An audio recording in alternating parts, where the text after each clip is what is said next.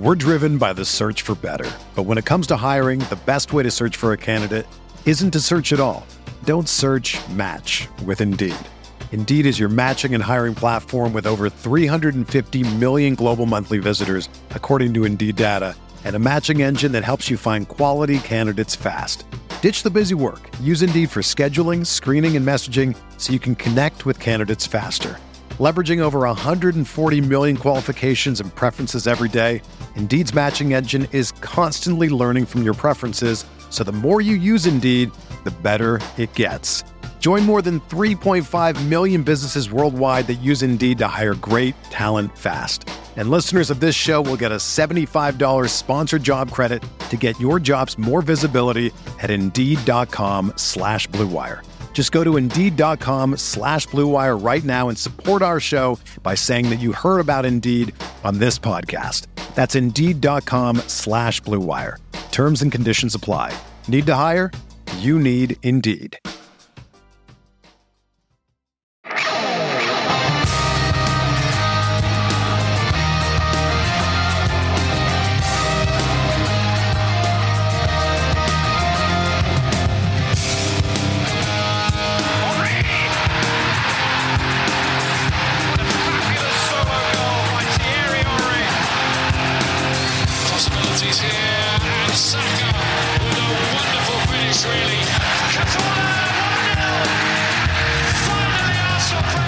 It's always hard to predict what you'll get with the podcast, but I can promise you this. It will be longer than the ball was in play against Newcastle. This is the Arsenal Vision post-match podcast. My name's Alex Pithick, Blackman Twitter. Hello, everybody. Hope you're doing well. Hope you're feeling upbeat. You know, we drew a game. Not the end of the world. Don't know if you've looked at the table lately, but we're still on top of it. So, it's all good, everybody. I think we can take a deep breath. I think we can be happy. I think we can feel good about where we are. And obviously, we're about to drop 172 million pounds on a guy from the Ukrainian league. So that's going to be good. I can't wait for that. Kidding, sort of. Maybe we'll get to that. Maybe there are other deals in the offing. Mikel Arteta might take one less 5-hour energy drink before he gets on the touchline next game. We may talk about that as well. There's a lot to discuss. And as always, we did an instant reaction to this game. You can check that out on Patreon. If you'd like to sign up for Patreon, there's a couple of things you may not know we do over there. We do scouting videos where we use a professional scouting platform to look at players we're linked with or interested in or our loan players. We do instant reactions after every game. We do match rewatches where we literally watch the video with you and, there's video and audio version and we talk through moments, we pause, we rewind, we look at maybe things we didn't notice during the game. Of course, we just have regular audio podcasts. There's data-based episodes as well, which, is probably a reason not to sign up all by itself. I'm kidding. But so there's lots of stuff over there and we'd love to have you there. And it really helps us do some of the exciting stuff we're going to be announcing for everybody in the next couple of weeks. Having said that, I think it's so important to make the point that we're just so happy you're here on this one and that there will always be these, post-match pods that are out for everybody twice a week. And it's just a wonderful community. I think lately I've been in so many interesting conversations about Arsenal and because everybody's enjoying the season so much, everybody's obviously quite a bit nicer. But I have to say, even when things were at their lowest moment, I've met wonderful people thanks to this podcast. So thanks for being here. We're really glad you're here. And here with me now to discuss things of more consequence than the pablum I have just spat out at you is Clive. You can find him on Twitter at ClivePFC. Hello, Clive. Hello. How you doing apart from that? Are you good? Apart from that, I am doing well. Yes, thank you. I think I have great anxiety that the fact that we record these pods lately now at 7 a.m., 7:30 a.m., 6:45 a.m. local time, my time, that you are not going to get the best out of me.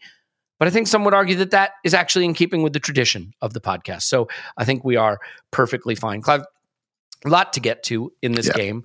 It is a draw against the third team in the league, the meanest defense in the league. I don't think that there's anything particularly wrong with this. I think the reason for the angst over it, frankly, is, once upon a time you could draw games like this and be fine in a title race. But given it has taken as much as 98, 99 points to win a title in recent seasons, there's a sense that you can never drop points. And to be fair, we haven't done much of that this season. So it's a disappointment, but certainly not a disaster. Where I want to start, though, is what I think could be lost in this game because of all the other stuff that went down. And that is an opening 15 minutes where once again we were absolutely scintillating, sensational, ripped them apart. And it starts with an Odegaard volley over at 4 minutes. We already had them pegged back. Saka drives to the byline, can't find a teammate after he beats Dan Burn. There's sustained pressure. Xhaka has a chance blocked in the 6th minute. Saka drives through the middle. I don't know if you remember this, 7 minutes. Saka actually gets it in a counterattack and drives all the way through the middle, right? And instead of going to the flank, now he has Ben White on the overlap to the right, but he doesn't. He gives it to Martinelli. Martinelli slides it to Xhaka, but it's a little heavy, and he tries to slide it across the box, but he slides out, over the byline. That's at 7 minutes. By the 9th minute, we had 85% possession, 5 shots to 0. Okay, so this was total domination to start the game, and I'd like to at least spend a minute getting your take on that period, because after that, obviously, the game changed quite a bit. But I think that was more evidence of the kind of pressure and dominance we can exert in a game, and especially early in games, which has been what we've been doing all season long. Yeah, it's almost like Ali Foreman in Zaire, loads of overhand rights in the first round, let you know that we're here, good reference right? There. And we do this quite regularly now, so it tells you something that our team talks and pre-match warm-ups are tip-top, right? Because we score a lot of goals in the early part of both halves. So we are well motivated and we are listening to the manager. So that's a good thing. But I will say to you, even, and I'm not a hindsight thing, even within that first period, there was a level of tension around. And I think you can't fool people. Newcastle are a big side. They're a strong side. And even though we're running through them, there was like a feeling of their seriousness. Do you know what I mean? And their commitment levels. And I think it put a bit of pressure on our touches around the area. And I know we spoke on the instant reaction about this. I don't think it was the most beautiful night's weather. And I think that also affected things a little bit, even though we had a chat with Tim offline, didn't we? And Tim said, we talk about weather. It's like Barbados in that ground, right? So but I don't think it was Tim. So yeah, we were just a little bit inaccurate around the box, Elliot. And then what happens then, what we tend to do, or what I tend to do, is I try to look at, okay, what's the next thing? I get back into development discussions around how to develop our play. And this isn't a critique of anyone's performance, but it's like, okay, when we see this again, what's going to happen? So for me, the overall takeaway from the night, many takeaways, and we'll get onto them, but I think Newcastle entered our consciousness this night as what they are and what they could be, right? And also, the way they played is a problem for the game and could be a problem for us. So the next step for my brain is, how can we solve this? Right? And it's a collective we, the game and the way they played, and we from how do we beat this play style? Right? And so, yeah, that's what I walked away with from the game. A really, really interesting night of football. Yeah, I loved the way we came out of the blocks, because it's the best defense in the league, and they really didn't have answers. But as you know, in football, you're never going to dominate a whole game, certainly not against a team like Newcastle. And we needed the goal there, right? And there were just those few moments, and something changed. So Nketiah goes on a long run in the 14th, 15th minute, length of the pitch, finds Xhaka. Xhaka mishits it. It's another really good opportunity. A lot of just nearly moments like that. And then shortly thereafter, Bruno Guimaraes gets a yellow and Callum Wilson gets a yellow, and they start getting physical. And I think, a lot of people say they came to the Emirates to play that way. Arteta, interestingly, after the game said, that's not how they want to play. Yeah. We made them play that way. Now, whether you agree with him or not is beside the point, because I've seen both sides of that argument. Clearly, around that 15-minute period, they started to kick in physical mode, because they could not live with the movement. They could not live with being pushed back the way they were. And I think they got those yellows. And I don't know if this goes back to last season's game at Newcastle, if it goes to the pre-match talk, and maybe Mikel had our guys fired up. But I think there was a real desire on our team's part, Clive. This is just a sense I get, obviously, to show that we weren't going to be bossed physically like we were at St. James Park, that we were up for the physical fight. And I actually think in that period, that starts around 15 minutes and then really progresses to halftime, we got caught up in the physical side of it. We got caught up in the refereeing decisions. We got caught up in the yellows not going our way, going their way. They were doing a lot of rotational fouling. Then we had Odegaard get a yellow, right, for a pullback, and Nketiah gets a yellow. There were some calls that I don't think were right, But whether I think they were right or not, and I think the referee has a tough job, and I'll come on to that in a moment, but I want to get your take on how you think we reacted to them starting to get physical. Because for me, the level of frustration with referee decisions and the extent to which we started to grab and pull and, get physical as well. I understand. I know you like it. You have to stand up to the physical challenge. For me, I thought it took us out of our game a little bit, that we took our eye off the ball a bit. Yeah, we were taken out of our rhythm, and it was hard to maintain rhythm in the game. And the reason why that happened, Elliot, is that every time there's a card, there's a stoppage. And what Newcastle did well is they tried to manage the referee. And so when you manage the referee and then he starts giving out cards, and then they say, well, what about that card over there? And then another card comes. Mm-hmm. And if the referee allows himself to be bullied, what then happens, and you attract the players who like bees around a honeypot. Every single tackle, 5 players running at him. And then it takes time for the game to restart. So that's what they want. So you may summarize that as we took our eye off the ball. No, we didn't. We got maybe a little bit referee obsessed. We felt a bit of injustice in some of the decisions, and we wanted to make sure we evened the game up. But while we're doing that, we're taking away from our flow. Almost wish that one of the things that they would say after this as a coaching group would say, hey, next time there's a foul, put the ball down, play. Put the ball down, play. Don't worry about their cards. Put the ball down, play. Keep playing, because our way of beating these lumbering teams is to keep the ball moving and keep it in play. And then they will eventually weaken and the gaps will show. They were able to maintain their fitness, even though they were cramping up towards the end, because the ball was not in play. And the ball, and that was the referee decision. The referees, I don't want to talk about referee decision. I want to talk about game management. The way he managed the game was poor. And he allowed incidents to be the main thing rather than the game being the main thing. So you've replayed some of the early parts of the game, to the minute, right? I'll tell you what, mate. There wasn't that many moments you can remember in the game, really. They sort of all stand out to everybody listening because there wasn't enough flow. And if I was at this game live, it wouldn't be one I would want to rewatch again. Do you see what I mean? Because I think it was quite turgid and it was made that way. And I've got to say one more thing, right? You said something on the instant reaction, which I thought was genius. And please repeat it then. I'm going to repeat it because you said, thank God. You said there were 2 different games on show here. There was one, the way Arsenal were trying to play, and there was one, the way Newcastle was trying to play, the majority of that game, which were polar opposites. And the referee had a choice on which one he was going to enable. And to many Arsenal fans today, with the injury time, the stoppages, and the way that game was managed, he chose to enable the non-football game. And I think that is an issue for the game. And we have to remind ourselves there's 60,000 people paying £3 million worth of gate receipts. And they're the most important people in this. And all the millions watching on TV around the world. And you have to decide as an arbiter and a controller of the game, which game are you going to enable? I'm not saying they can't do what they want to do, but there must be a cost for me because the game overall is what I really, really care about. Did I paraphrase your quote appropriately? Yeah. And I'll expand on it slightly, but I will give you this data that Scott put in our Discord. This was our 3rd lowest game in terms of ball in play minutes. He has it at 53 minutes ball in play. The only lower game's interesting. Chelsea at 52 and United at 53.1 versus 53.4. So essentially right there tied, about 8 to 10 minutes, depending on whose data you look at, lower on average in terms of ball and play minutes.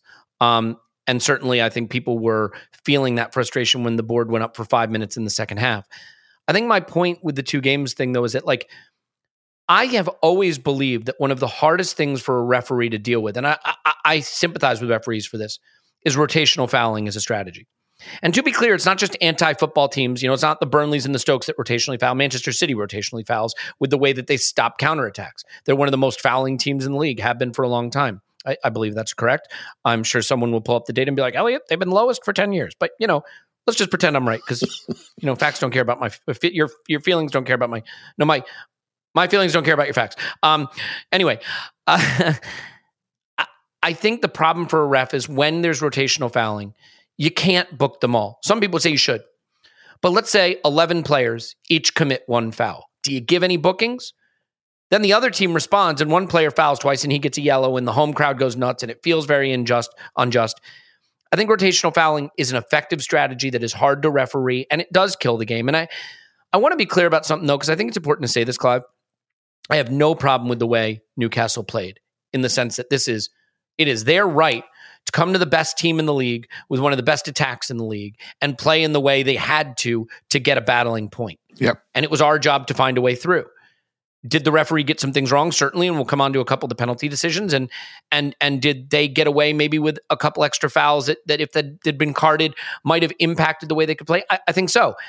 I think it is very, very hard to referee rotational fouling because unless you're going to give a yellow to every player on the pitch, I don't know how you manage it. So I don't know, Clive. I do want to get more to what I think is a sort of interesting side to this that has been a big debate is, and you called it brand Newcastle on the instant reaction. I mean, like, I think it is okay to play whatever football gets you the result you need. I am a pragmatist. Now, you know my feelings. I think good flowing attacking football will get you more points over the course of a season. But there were certainly times under Arsene Wenger, for example, that I wish we'd chosen pragmatism. You know, there were certainly times when I can think of a 6-0 at Stamford Bridge, right? I can think of some times when pragmatism would have helped. You know, your principles have to be flexible. I think Mikel Arteta showed his principles could be flexible when he first arrived. Like, look at the way we won the FA Cup. We couldn't play this football back then, so we didn't. What's your take on the way Newcastle approached this game? Because I don't find the ability to have any really indignation with the way they approached it. It was our job to break them down, and we couldn't. Yeah, I asked an open question. Is this a good night for brand Newcastle? And I probably asked it a bit early. If I've asked it today, I would have got different responses. When you ask it when there's 10 minutes to go, people are going crazy. They could even say, because it's too emotional, right? And it's too close to the game. And the reason why I said this was, the way they were sold to me, there's this swashbuckling team up and down the pitch. Maybe I need to look a bit closer. Maybe I need to look a bit closer pre-game. And in the highlights I've seen, all I've seen was exciting type football and big crowds and all the rest of it. I'm thinking, okay, they're going to come and play. Well, they didn't come and play. You know, so I'm thinking, okay, let's think about this. Let's think about this. What's happening with Newcastle? I started to think. They bought 4 or 5 English players that have come in that are hardworking. And I do feel the Premier League is looking for a story. We happen to be the story this season, but they're much more comfortable with a British story. Let's be honest, right? We're the British game, English media, blah, blah, blah. They signed 4 or 5 English players to put on top of what they already have. They've got English coaching set up. It's coming. The washing is working, shall we say? You know what I mean? The washing machine is spinning around in a different way. It's so weird because we have the bones of a great young England team in our squad, but that's, you know. We're Arsenal, right? And we have this crazy foreign manager on the sideline jumping up and down. Well, I think also, Clive, we're London. They're up north, right? Yeah. There's some of that too going on. You know? And so I'm spitting out narratives here, right? People can take from as they see fit, right? So, but I do think this is such in Newcastle, an interesting team, and I think the Premier League is almost waiting for them. They're waiting for them. They're setting the ground for them. They're waiting for this superpower to land, and they're putting their stake in the ground around them. And but I also think, if you ask me, was it a better night for Arsenal? Was it a better night for brand Arsenal or brand Newcastle? I actually feel it was a better night for Arsenal because lots of respect were paid to us on the pitch. There was a certainty and control by which we played that dominated a team that's in form, a good side. And if anything, Newcastle showed their limits. They immediately showed their limits. And if you think forward, and Eddie Howe's jumping around today feeling very happy, and his mate next to him, I call him Jason Tinder because he's a good-looking lad, and I'm sure a lot of women like to swipe to see his face, right? So, and good cop, bad cop situation with him, and they're feeling they've done a great job, but there's a limit to their job, and it was shown in this game. You know, it was shown for me, and so I think it's a really interesting night. Newcastle have entered my mind now. They're in there, and we're going to talk about Newcastle a lot in the upcoming months and years. And they've walked into the room, and that's the way they walked in. Now, this could be the phase of the project they're in. They need to solidify, stop conceding goals, etc., etc. They've got the meanest defence in the league. But, mate, they're here now. Now the light's going to shine onto them in a different way until in this game. And I think it's going to be so interesting to see the way they're consumed by the general media and the general public. Funny story. Once upon a time, my friend and I started a little company to build a new dating app. So instead of calling him Jason Tinder, you could have called him Jason To Date, which was our dating app. But unfortunately, our brilliant dating app, which was designed to create some class and sophistication to the whole thing, and bring people together for love and dating, that didn't work. People just want to swipe on faces. So I'm not bitter about it though. Look, I do want to dive into a few performances in this game that I think are relevant. And I was pretty harsh on Gabriel Martinelli in the instant reaction. And I think sometimes because I'm such an admirer of his and have been probably one of his biggest supporters from early on, I will confess that at times I feel I need to be forceful in my criticism, my critique of him when I'm critical of him, so that I don't come across as being biased in his favor. Now, it's kind of like feeling like you got to over criticize your kid if your kid's playing sports so that people don't think you're, being biased towards your kid. Like I adore Martinelli. I think he's a supreme talent. I think he's been a little rough in the last few games. Now, to be fair, he went up against a very tricky opponent in Lamptey against Brighton and finally got the best of him late on. He's going up against the best player Newcastle has in this game, right? So you got Saka roasting Dan Burn left and right on one side. And you got Martinelli working on Trippier's side, which is harder. But I do think that lately he's been a little more focused on trying to beat his man, not necessarily getting his head up, not necessarily making the easy pass. Just some of the execution hasn't been there. And we did discuss when Jesus was playing how much of an impact he's had on Martinelli. Yeah, good point. I noticed that Martinelli exchanged one pass with Nketiah in this game. I don't think they have the same understanding, obviously, and Nketiah doesn't, carry the same kind of qualities that might enable some of the play that Martinelli had with Jesus. But Martinelli, similarly, is not looking to maybe give the ball as quickly and be as generous with it as he was when Jesus was there. So I'm curious how you think about Martinelli's role in this game, and if you don't feel he struggled, then fair enough, I may have it wrong, but I just think he's getting some of his decisions, some of his final moments wrong. And in the last couple of games, he's been isolated out there on that wing. He's had opportunities. It's not what it was last season where the ball just never made its way to him. Zinchenko, who we'll come on to, enables a lot of access to Martinelli. So he really has to be important for us. And I thought it was a bit of a difficult game for him, admittedly, against, again, the best defense in the league and the stronger side of that defense. Yeah, I think this whole game loaded onto certain people in different ways. I thought Newcastle protected this castle really well. And by that, I mean from the side. So on the Saka side, they used, obviously, the left-back Burn. They used Joe Willock a lot and Joe Linton a lot. They're three hard people to beat. Look at the massive bodies there and good athletes there.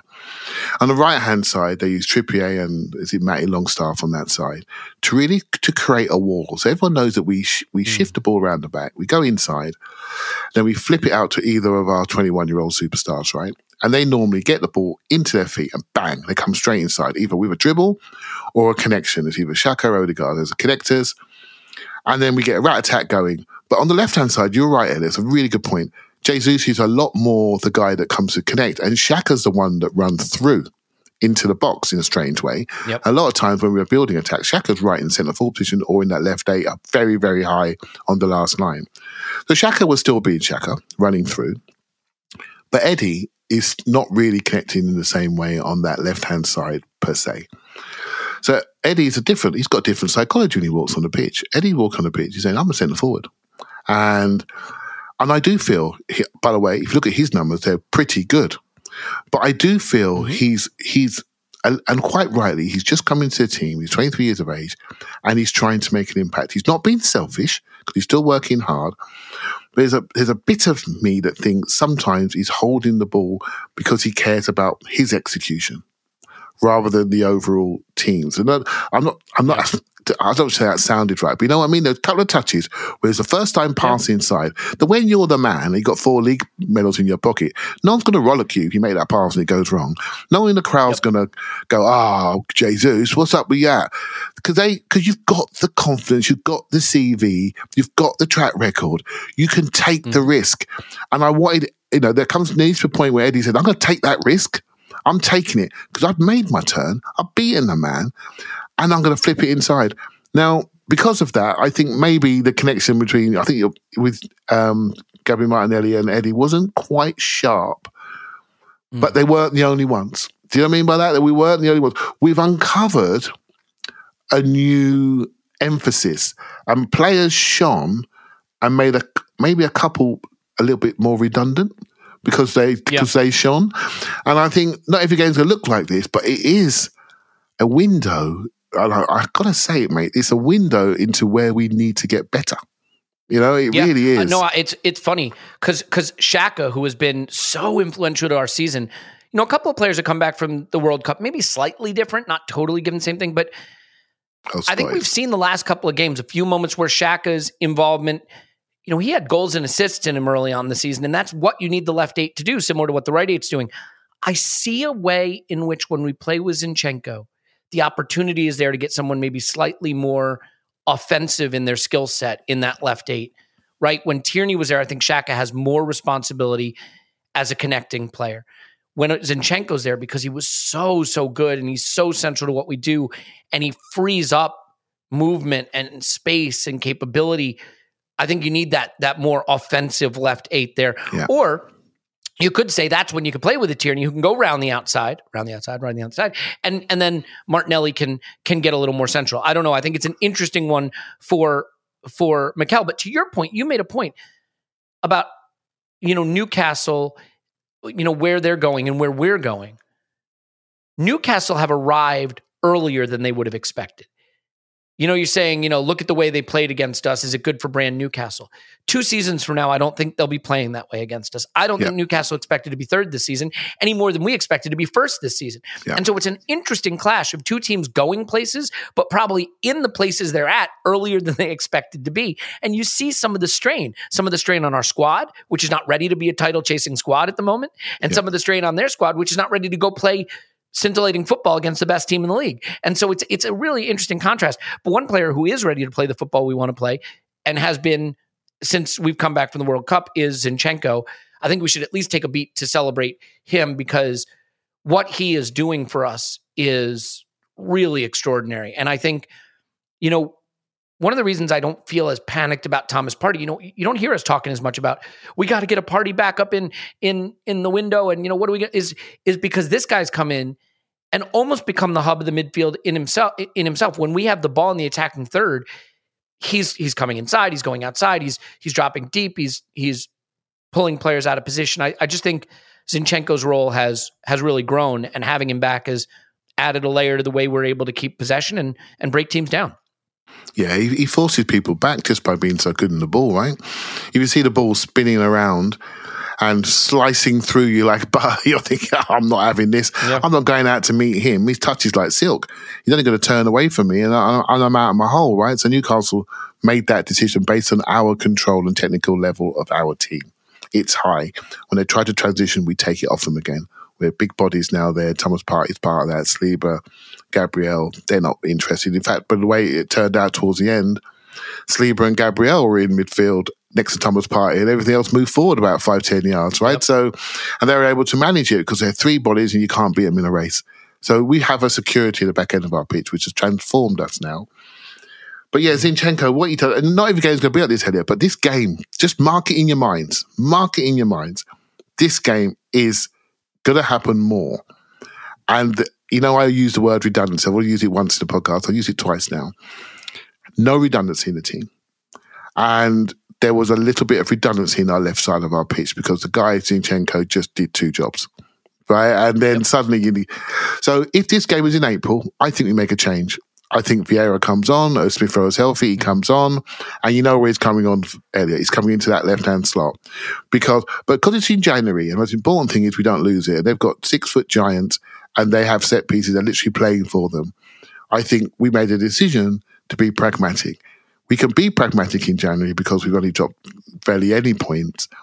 And Man City are drawing at home to Everton, which is a bad home draw. So the most important thing for us is to not lose. But I think we need to think about how we can win these games. Although I'm comfortable with this one because Newcastle are third, best defence. But I won't be comfortable when it's an Everton or somebody we shouldn't be dropping 2 points to in a home game.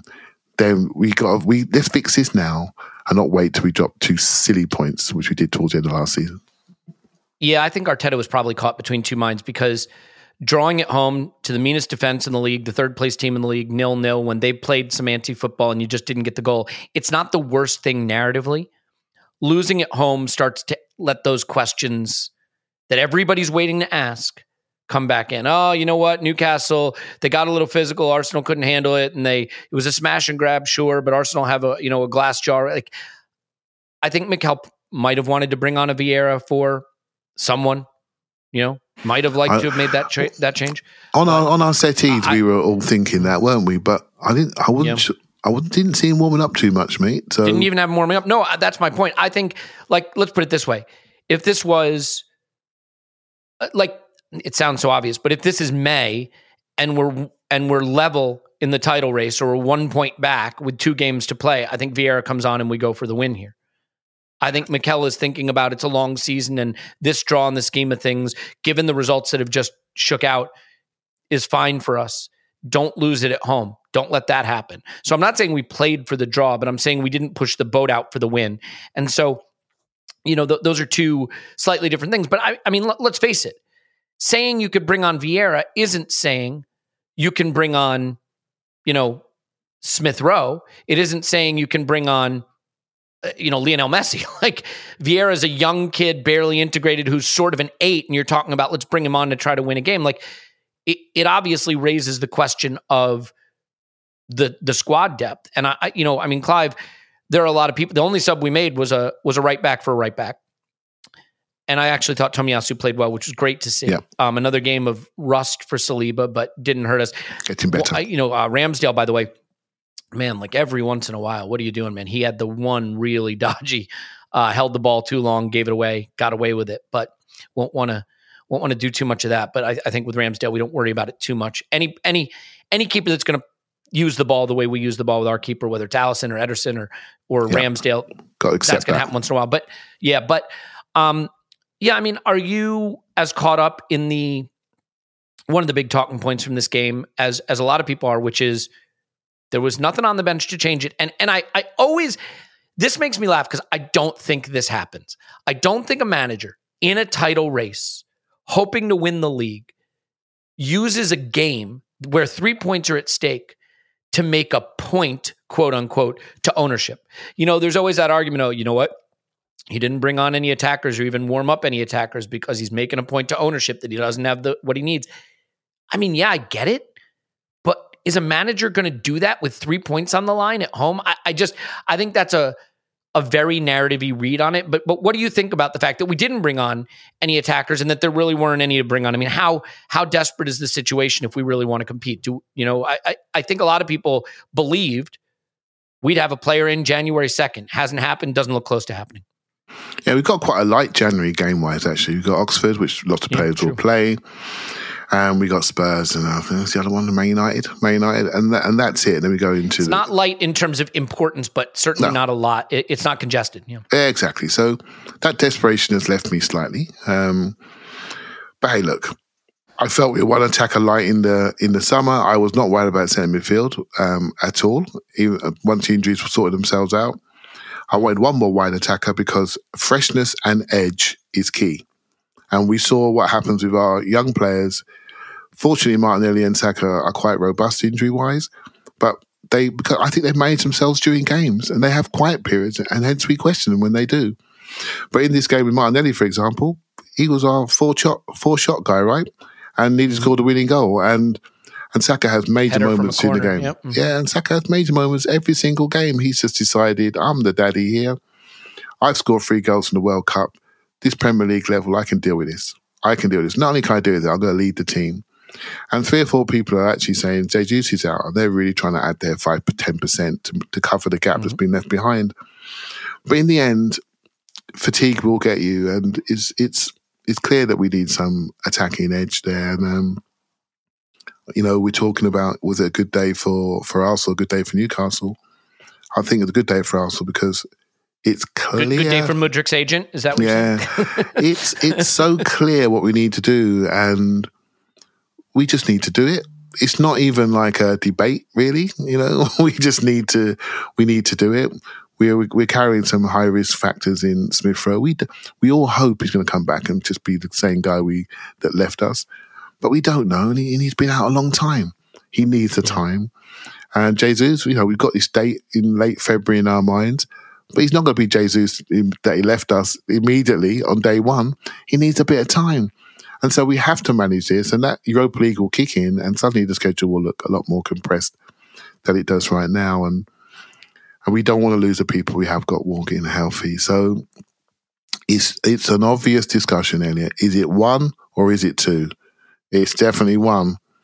Is it 2? And what does the second one look like? And I heard a podcast the other day. I think it was Art Roche said something. I thought, again, he doesn't realise how good this was, but I'm going to tell him now. But what he said was, we need something unique. And I thought, in attacking areas, I thought, yeah, we do. And I looked at Mudryk and I thought, that's speed. We have that. But we need a little bit more. That's raw speed, attacking ability. And I'm just wondering, within the group, do we need something else unique? And do we need size? I'm just going to throw it out there, right? Do we need size in attacking areas? I argue myself all the time. Do we need a little bit more, like what João Felix would bring in a false 9 position with lots of technical ability and ability to turn around and surprise people? I like it. Or do we need something with a bit more size that brings something completely different that could enable people in a different way around them? And I honestly don't care which way we go, but having uniqueness in our forward areas is important, and when we add that, then we're creating new problems for people. And in this game, we couldn't create a new face offensively for Newcastle. It was just more of the same and hoping it worked. So challenge for the club. Yeah. And I think it is hard. I mean, I will say, I know I said I don't blame Newcastle for playing the way they did. I certainly don't. I think the problem with slowing the game down and stopping the game and slowing the game and stopping the game, it takes you out of your flow. It becomes really, really hard to establish, how do you break down low block teams? Big, quick switches, right? You hold the ball for a bit and then a big switch and they have to chase and their legs tire, right? They get a little fatigued from defending for 10, 12, 15 minutes in a stretch and you break them apart. But when there's stoppages constantly, you can't create that pressure. You can't create that sense of an impending goal. You know how sometimes when a team's sitting deep, you're like, here it comes, it's coming. They've been sitting deep for a long time. They've been shifting side to side to side. We're going to pull them apart. When the game keeps stopping, you can't create that. But the one thing that I think we made easy for them, Clive, and I don't know if maybe Ben White I was harsh on Ben White on the instant reaction as well. And I think it was maybe that one was more unfair than the Martinelli one. I think he was starting to fade and Mikel saw it and he took him out. But every time we isolated Saka on Dan Burn, he roasted him. He killed him dead. And it was a feature early in the game. We did a couple times late. And then there were a couple of moments where Saka was on Dan Burn and Ben White kept bringing another defender over to him and bringing another. And I was just thinking, this is where you got to really understand that right back position. He's got the beating of this man. You got to pull the guy away. You stay in the half space, stay short, be the option for him. And to be fair, there was one time when he was really open and calling for it and Saka didn't see him. But Saka got to the byline late. I mean, we were inches away from a Stonewall penalty where Saka got to the byline. Joe Linton sticks a foot in on a yellow in the box and just does get a toe on the ball. Otherwise, Saka's going over it. Joe Linton's off and we're at the penalty spot. But is it frustrating to you that we didn't use more and more effectively the matchup we had on the right flank? Because I really thought that was going to be the story of the game early on, and we kind of went away from it. I thought Newcastle defended it, and this is one of the reasons why this is when sometimes both teams want to play their game, right? So I guarantee that Newcastle said we're going to go long, stretch them in behind with Wilson, push them back. And they're going to play in their half, be aggressive, and we get set pieces, we'll take it, then we probably sit into our game, into our normal shape, and see if they can score, right? So they tried to go into our half, we went into their half. We ran around them, had 3 chances in 7 minutes, smacked them in the mouth. They went, oh my goodness, we better box out. And they started to box out the sides. They started to protect their castle. Right? And I thought they shielded the sides really, really well. And so I understand. This is why I slightly disagree with you on Ben White, because I thought he did exactly what was required. Offensively, with his attacking runs, I thought he devastatedly ran through them.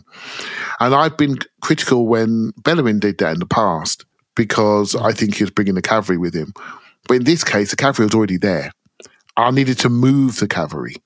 Do you see what I mean? Because he was making those runs. He had no one to mark, because Joel Linton was protecting against Saka. Joe Willett was protecting against Saka. So I've got to go. I've got to move one of those 3 mountains out of the way.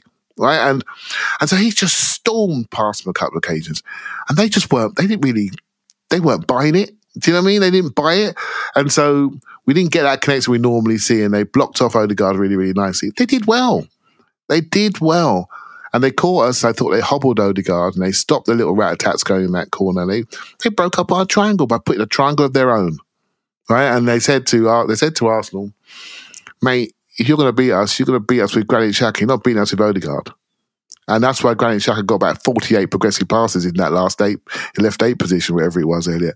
And it did work out. But on another day, Granit Xhaka puts one in the top corner. We look here, we say, look at Arsenal, we can attack down both sides. We're really inventive. We can't be stopped. But on this day, they got the reward. And Xhaka and Eddie nearly connected to get the winning goal, but it didn't quite happen, right? So just take it, experience. I have to say, I don't think enough has been made of the Eddie chance and how well he did with it. He rolls his foot over it, strikes it beautifully. I don't know if I think Eddie's doing as good a job as other people do in the hold-up stuff and the connective stuff, but I think he's doing brilliantly as a center forward. I really do. And that's the stuff he can bring. Don't try to be Gabriel Jesus Mark II. Try to be Eddie Nketiah best you can be, and I think he's doing it. Yeah. Pope just goes starfish and makes a beautiful save there. I think it is a case of a striker doing everything right and a keeper getting it exactly right, and even a little lucky, right? That his leg winds up being right where the ball goes. Like, it's instinct. Yeah, it doesn't deflect off his leg. Do you know what I mean? It doesn't deflect off his leg and goes in. It, like this, look at like the West Ham game, right? We got a couple of the breaks, right? Yeah. Odegaard scuffs a shot, and where does it go? Goes right to Saka. Yeah. Brighton game, couple breaks. Martinelli takes a shot, it rebounds, it bounces to Saka, free in the box. Tap in, right? Eddie, we had a couple of those breaks. None of the breaks went in this game. And you could say, oh, so you're saying we're winning lucky. Yes. You know how you win lucky? You have 70% possession. You have all the shots. You have all the pressure. We create enough pressure to deserve our luck. And in this game, I think we deserved it too, and it didn't fall for us. I can think of Odegaard shot when he should have passed inside the box.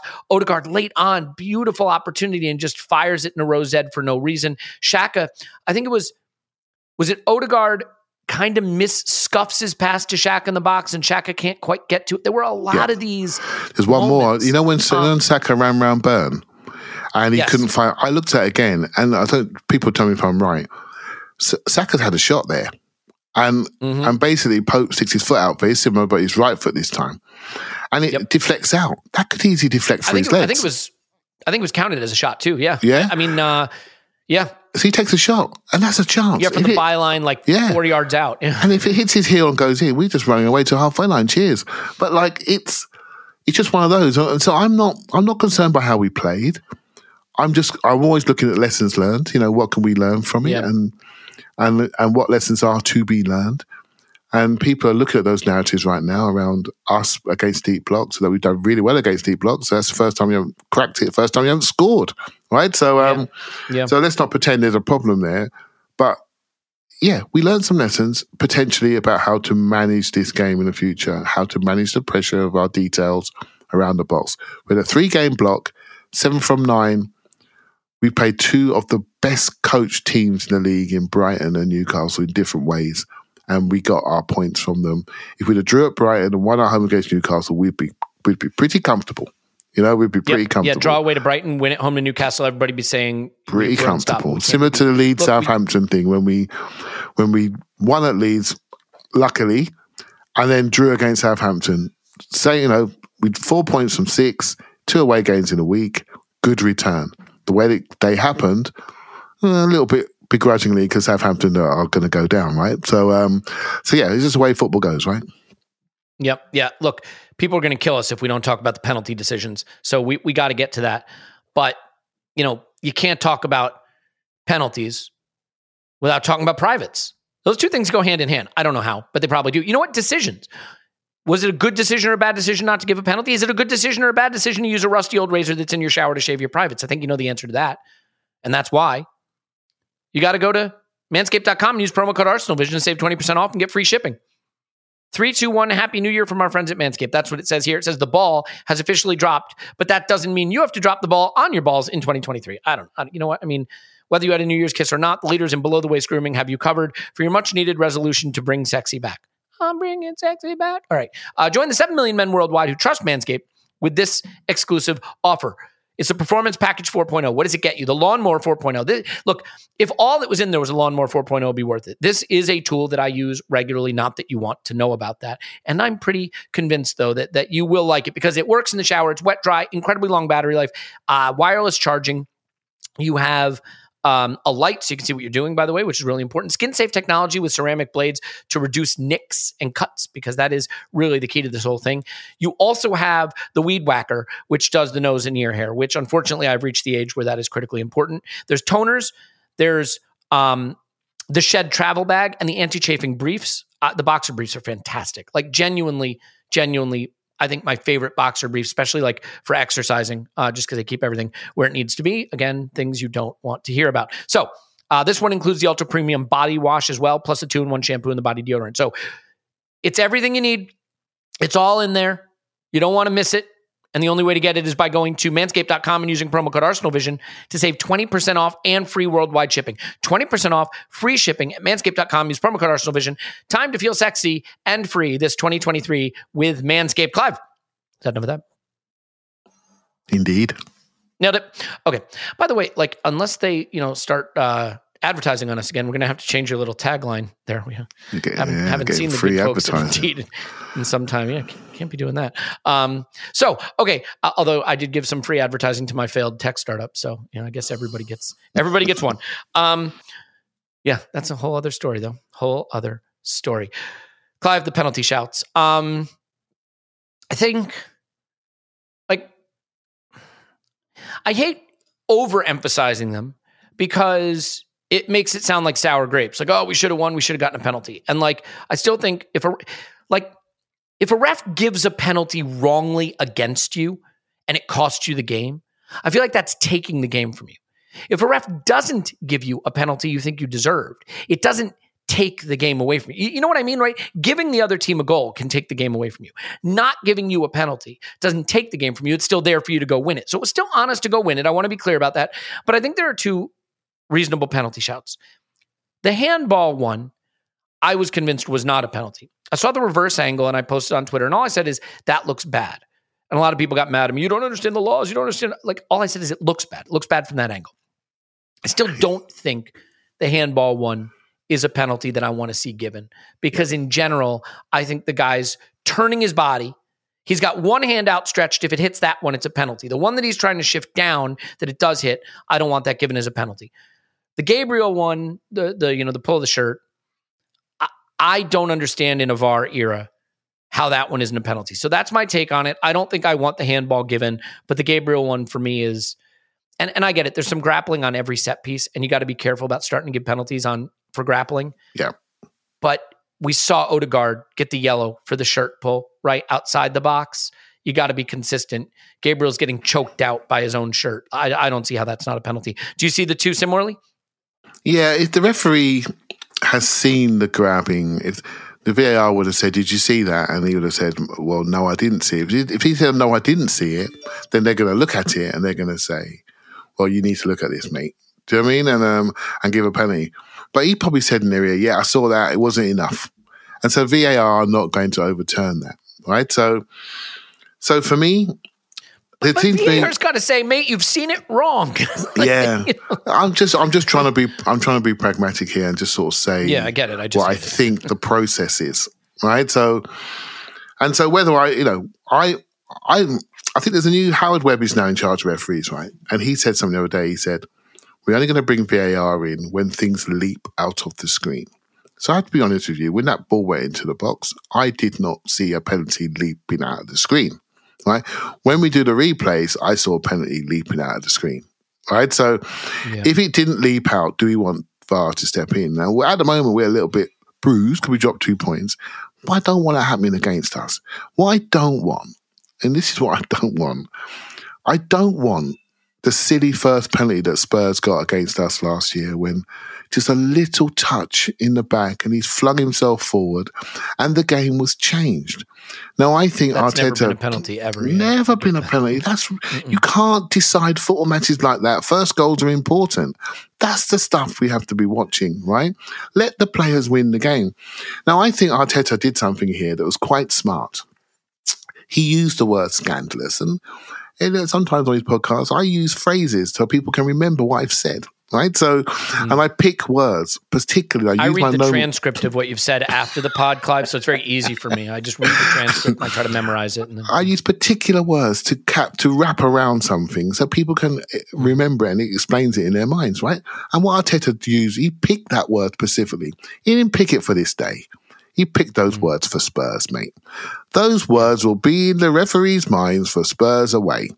When last year the game was taken away from us with an individual decision, in my opinion, and their scandalous decisions on bookings thereafter when Rob Holding got himself in the washing machine, right?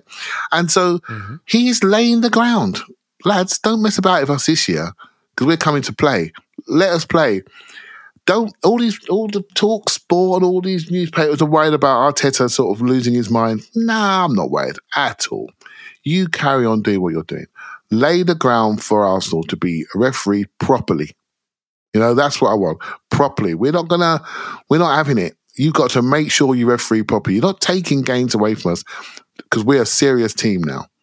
And so in some ways he needs to overreact right now to lay that ground for future weeks and months when it really matters. Because we're going to be at the top table from going forward. And these decisions mean something when you're at the top table. When you're battling for 8th, it don't mean much. But when you're at the top, it means a lot. And I'm fully behind him doing that because all the other managers have done exactly the same thing to re-establish their clubs at the very top of the game. Yeah. Yeah, look, I like the idea that penalties should be harder to get. I do like that. I listened to the Arscast and I really agree with the point that was made there. You'll find surprising. That changing the way games are refereed mid-season is a bad idea because you give, or the way VAR is used, which is what they're doing, because you give fans then that perfect narrative talking point of, well, here's 3 videos from games earlier in the season and now look at the one we didn't get and how is this fair? That's the problem. Whether you give every single thing as a penalty or nothing as a penalty, all the fans want is for it to be consistent. They want to be able to see a decision in one game and see a decision in another game and say, I see same decisions. So that seems consistent. When you change the rule mid-season, you create all this fodder for, oh, great, so we dropped a point here because of this decision. But like, we're going to be talking about the Martinelli disallowed goal at Old Trafford for years if we lose this title by a point or two. That's a great example of something that didn't leap out of the screen, but they went back and re-refereed it. Now that should have stood. It never leapt out of the screen. The referee actually said, play on, right? And then he was asked to look at it again. Now they picked on something that didn't leap. And I think now they've changed. And so it's a really good point. And we need to land. I prefer this way round, if I'm honest with you. I prefer if the referee's there saying play on during the game, then let the game go. Unless it's absolutely something he hasn't seen and missed that's egregious. And I didn't think it's just quite as egregious as we all felt. You know? And yeah. I've got to be honest about this and say how you feel. Because if it happened to us, we'd be really disappointed. I in general, I don't like grappling fouls in the box to be penalties. I do think when you choke someone out with their shirt, like, the optics of it scream penalty. Yeah. There are certain things where the optics just scream penalty, right? Like the optics of the handball when I watched it It didn't look like how I think of a handball penalty. Now you can say laws of the game this or laws of the game that. The optics of the Gabriel one look like a penalty. There was another one, by the way, on Nketiah where he was sort of grappled in the box, trying to turn and arms around him, and it wasn't given. Again, that's one that I'm okay with. I think the Gabriel one I want, but I also think this is the thing. You set the tone in the referee's mind for the kind of game that's being played. And what I mean is, think of a Merseyside derby where challenges are flying in. The referee's going to let some things go because there's the expectation the game's going to be physical. I think because Newcastle set this tone of, we're going to be physical with Arsenal today. You have a referee who then says, okay, this is going to be a physical game, so I'm going to let physicality go. You know what I mean? They get narratively invested in how the game's being played. And so, if that's Arsenal versus Bournemouth, I think we get the penalty. You know what I mean? Because it's going to be a tippy-tappy game and there may not be as much combativeness, but against Newcastle, who are big and brawny and going to go toe-to-toe with us physically, I think the ref gets invested in that kind of stuff. But ultimately, I can live with penalties not being given more than I can live with penalties wrongly being given. Because at least at 0-0, you still have a chance to go try to win that game on your own. You have the opportunity to go try to win the game. What I can't live with is soft penalty given against you, like the Spurs one, right? We're now a counterattacking team as a 1-0 game. You've been playing well for 20 minutes, and now you have to commit more to the attack, and they could sit back and play the game they want to play, right? Where they don't have to attack at home in front of their fans. That's way more important. Where their fans aren't going to get antsy. So I have more sympathy for this way of officiating than that way. I still think the call's wrong. I think the bigger wrongdoing here is the second penalty. Yeah, well, and for me, the bigger wrongdoing is just changing the way you're going to referee games mid-season is a recipe for fans pointing to earlier incidents and saying there's a lack of consistency, and I do think that is frustrating. Overall, I mean, this penalty reminded me already again. Do you remember the Jesus penalty against Liverpool, where he got the clip and he gave it? That could have easily gone the other way, easily. And this was one of those 50-50 go ones. Our way for sure. Yeah, this is a 50-50 one that went our way. We accepted Jesus one, and I really enjoyed that day.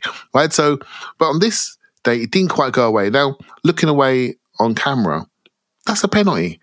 But I'm also conscious of the future and how the game is managed. And I don't want that given against us, even though that was more of a penalty than a handball, in my opinion. Let me ask you another thing that's become narratively part of this game's conversation. Use the word narrative a lot today. There's a lot of narrative out in football. You may notice that.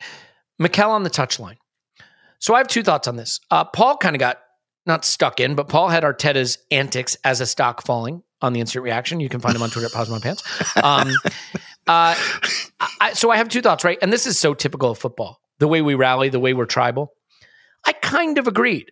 Until journalists started getting stuck into Mikel. And now I don't agree at all, right? Yeah, now exactly. I'm like, no, screw you. Talk about something else. I've seen Jurgen Klopp, everyone's darling, menace the fourth official with gritted teeth.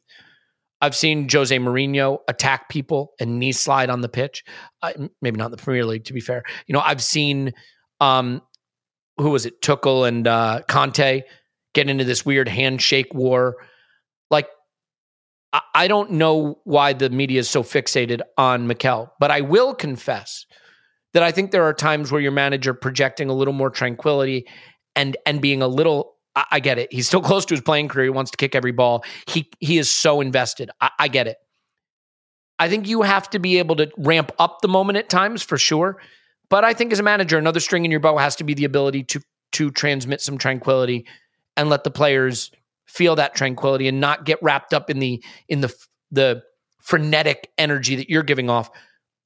I think this stuff is really marginal, by the way. It's not 10% of the game. It's 0.1% of the game. The reason I don't agree with the media is the media is portraying it as he's somehow a disgrace or it's not appropriate. Appropriateness can go out the freaking window. Look at football. None of it's appropriate. But in terms of whether it helps the team, I'm more curious how you think about Mikel's touchline behavior in terms of helping the team. Yeah, so there was a while ago we weren't very relevant in the football world and no one was talking about us at all. We're now relevant again. And this is an indicator that we are back because now they're talking about this type of stuff. I think for me, I think I like the way he does it, but it's going to be used against us. And in a way, what's our recent track record say, Elliot? Our recent track record says last year we blew the top four. We didn't handle the pressure. So the first time we have a pressure moment, they're going to look to see how we handle it. And we've handled it really well so far this year and won almost every game. Apart from 3 games, which one of them we should have won, as you well know, right? So basically, they're using this and making it about us handling the pressure. We're still a young team, and they're looking for that crack in us. They're looking for that story in us. We're looking to crack the cannon, mate. And this is the first thing they can talk about.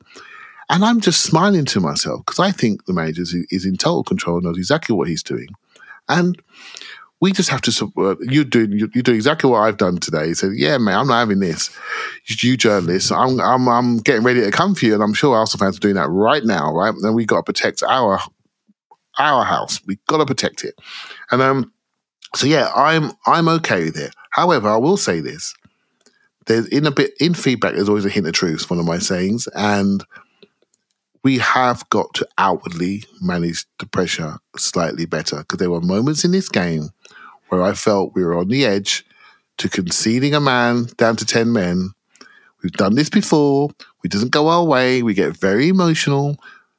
As a group, as a club, fans, we get very emotional. And we have to be conscious of that lesson, which I think we were in this game. Xhaka, brilliant. Didn't get a second yellow card when I thought he would need to be taken off. There were people, didn't do anything silly. Gabriel's done it in the past, for example. Man City at home last year. Very unfortunate, but it cost us, Many games where we've managed to find ourselves to 10 men. We didn't do it.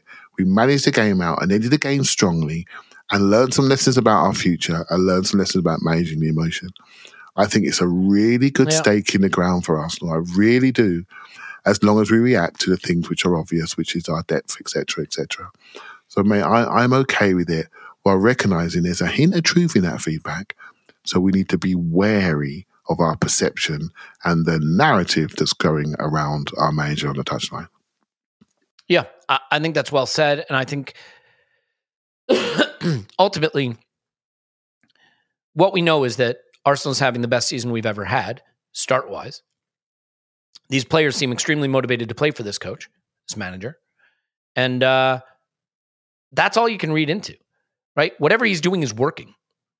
I think, no one's complaining about this stuff when you're winning. We're hardly losing. We draw a game and suddenly it's Mikel's antics. And I get it, right? I mean, I understand why he was so worked up. The game was being wrecked. And I don't mean, like, when I say that, it's not me saying, like, I'm blaming Newcastle. You have to play the game and you have to set the tone and you have to respond to what the other team does. And there's just no way around that. They tried to wreck the game. By the way, we've played other games against Newcastle like this. I can think of the famous, is it a Thomas Vermaelen late winner? There was also a Robin Van Persie late winner. Yeah. Against Newcastle. Was it Van Persie against Newcastle when they had been time wasting and the goalkeeper had been time wasting? Yeah, is it a Tim Krul game? I think it was a Tim Krul game one time. Tim Krul, yep. Mm-hmm. Yeah, Van Persie, late winner. And then suddenly, everyone's giving it to Krul and Krul's trying to restart quickly and we're not giving him the ball back. It was beautiful. We're not good at time wasting. We as a fan group, we're not happy with time wasting. And no, we don't like that. Is a discussion. That is a discussion. I think. Well, let me just ask you this about the time wasting. So to finish the point on Mikel, I understand why he was so animated. I mean, I think to his credit, he had a little fracas on the touchline with Eddie Howe. Full time, walks over, gives him a handshake, right? And I know the English media loves a handshake narrative, but Mikel he didn't blank him, he didn't spit on him, he didn't do any of the things that are regarded as worse than breaking an ankle in football media. He walked over, he gave him a handshake, he took his medicine. It was a frustrating game, and that frustration transmitted to our young manager. Do I think that a little bit of equanimity being transmitted from the touchline can help at times? Sure. But I think as fans, we really believe that's 40% of the game when it's 0.01% of the game.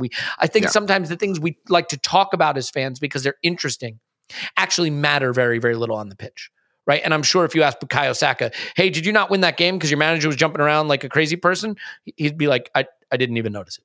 You know what I mean? Yeah. So I wouldn't get too invested in it. I do wonder, in terms of the extra time, the 5 minutes. Do you have an issue with that? Like a lot of people now talking about the World Cup timekeeping was the way to go. And some people, well, there's TV commitment. Get out of here with the TV commitments nonsense. Come on. Like that's got nothing to do with anything. What about the timekeeping though? The thing I'll say about the World Cup timekeeping is it basically rubbishes the idea of time wasting because you don't benefit from it. I've always had a thought, which was if you've time wasted, like the referee should keep 2 watches, right? The time we waste and the time they waste. And if on 90 minutes we're leading, they don't get the time back. you know what I mean? So if you've time wasted, but you're trailing, you don't get the time back. If you're time wasting, and you're leading, then you get punished for it. But obviously I know that's never going to happen. I'm being a little silly, but what did you think about the 5 minutes on the board and not being more than that? I think 53 minutes, there were 53 scoreless minutes in this game, not 90. You know what I mean? Yeah. So on Arteta briefly earlier, I think he used the time quite nicely with the stoppages, and he went and coached well in those gaps, and we ended the game strong. So I'm fine with what he's doing. I think on the time wasting side of things, my thoughts. Been consistent on the podcast for a long time. Take the clock out of the referee's hands. They've got enough to do, right? The concept of time being a mystery to the punter is just so outdated. Why are we watching a sport when we don't know when it's going to end? And we don't know how much time's going to be added on. What are we talking about here? It's just too important. How can we have a situation where you're waiting for someone to put up a time in an unscientific way and decide to be 3, 4, 5, 6, 9, 10, 11. Man City had 11 minutes the other day. I think there might have been an incident in that game. But 11 minutes. And it can't be a mystery. As soon as you lack transparency in anything that you're doing, just make it transparent. There's opportunity there. And it's coming. It's coming. It's going to change. The World Cup was the first trigger to this. They managed it in the way they could within the laws of the game that are currently there. There will soon be a tournament happening soon, a youth tournament where they're going to manage the clock differently if it's not already happened.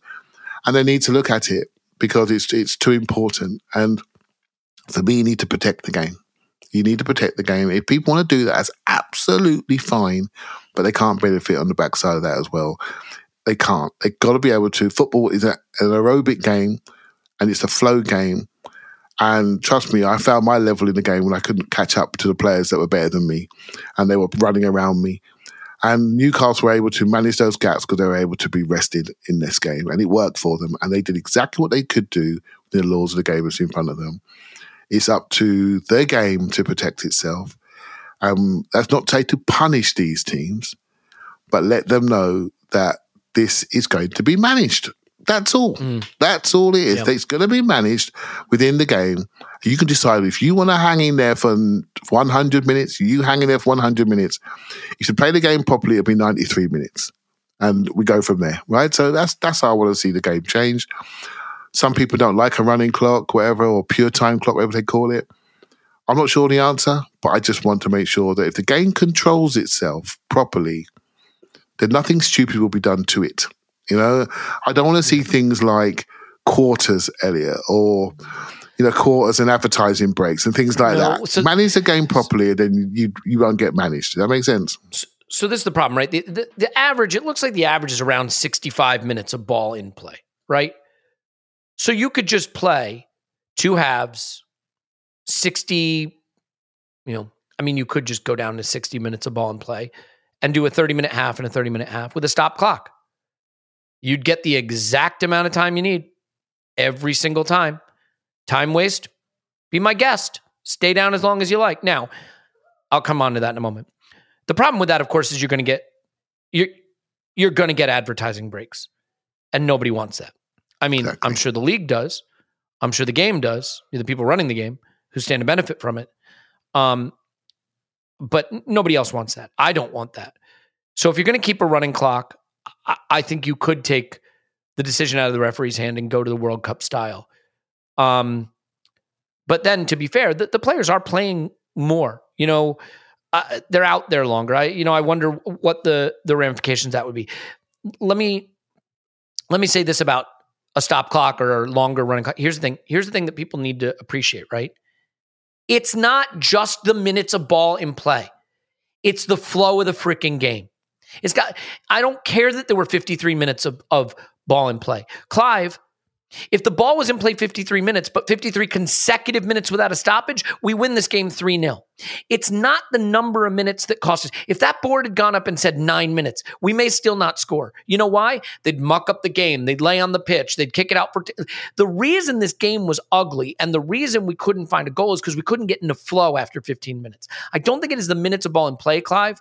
I think it is that the approach, it creates the ability to break the game into little bite-sized pieces. It stops the flow. It stops you having to react to quick ball movement.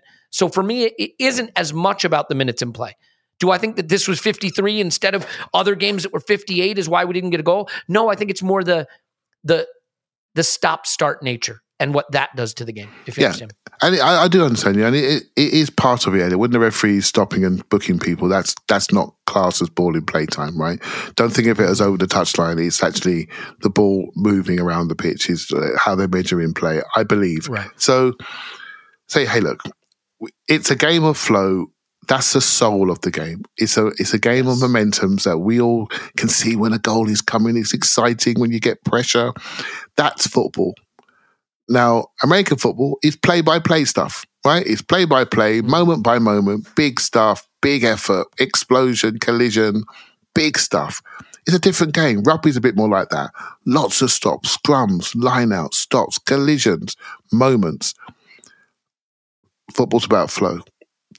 And let's make sure it stays about flow because that's the sport.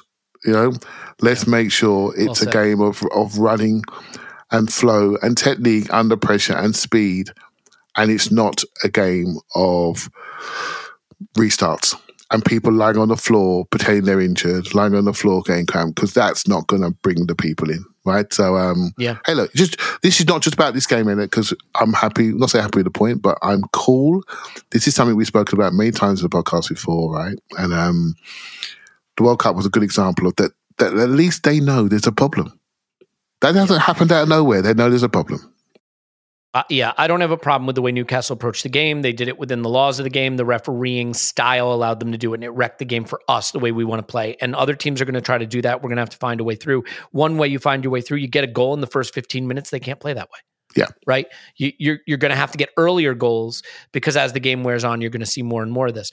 Last thing. I know you got to get out of here. Do we need to strengthen this month if we want to keep the title challenge going? Presumably we'll get Smith Rowe back. We'll get Jesus back. I think things will look a lot different. I think we've been handed a huge advantage. Having Oxford on Monday before the derby, I think we need some rest. I think we're maybe lacking that 2% of sharpness in the last 30 minutes of the last two games.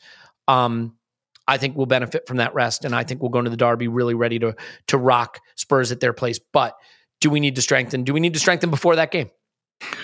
I don't think I'd like us to, but it's not absolute because of the fact we have got time between games this month, right? Mm-hmm. So we need to be calm and not be throwing money around, right? So, but mate, after that, we need to be really focused on this. This is the game. This is the game. We're in a 5-sub world. This is a game, and we have to maximize our opportunity. But I will say, I'm dreaming of the title like everybody else. I'm dreaming of it. I want to give it a good go. But, mate, as I said it on here many times, I'll say it again, I don't want no more Europa League music. I've had enough of it, right? It's all about Champions League. And let's keep that in focus, right? Keep that in focus. Go for the stars, but make sure that we are listening to Wednesday night music next season. That's number one for me. Going to have some special podcasts for you next week. Really, really fun stuff. We will not have a Monday pod because we play Monday. We may have a Patreon something on Monday, but we will not have a Monday pod. We'll have the instant reaction for patrons, but the main pod doesn't make sense to do with the day we play. So we'll do that on Tuesday. There will be a lot of fun stuff next week, though. So look out for that. Really, really excited. I'm going to be seeing Clive in person, which I look forward to doing, of course, and Tim as well. Okay, Clive, you can find you on Twitter at ClivePFC. Thank you very much. Thank you very much. I just said that. My name is Elliot Smith. You can block me on Twitter at Yankee Gunner. Thanks for being here, everybody. Season's still going great. We love you, and we will talk to you after Arsenal 10, Oxford 0.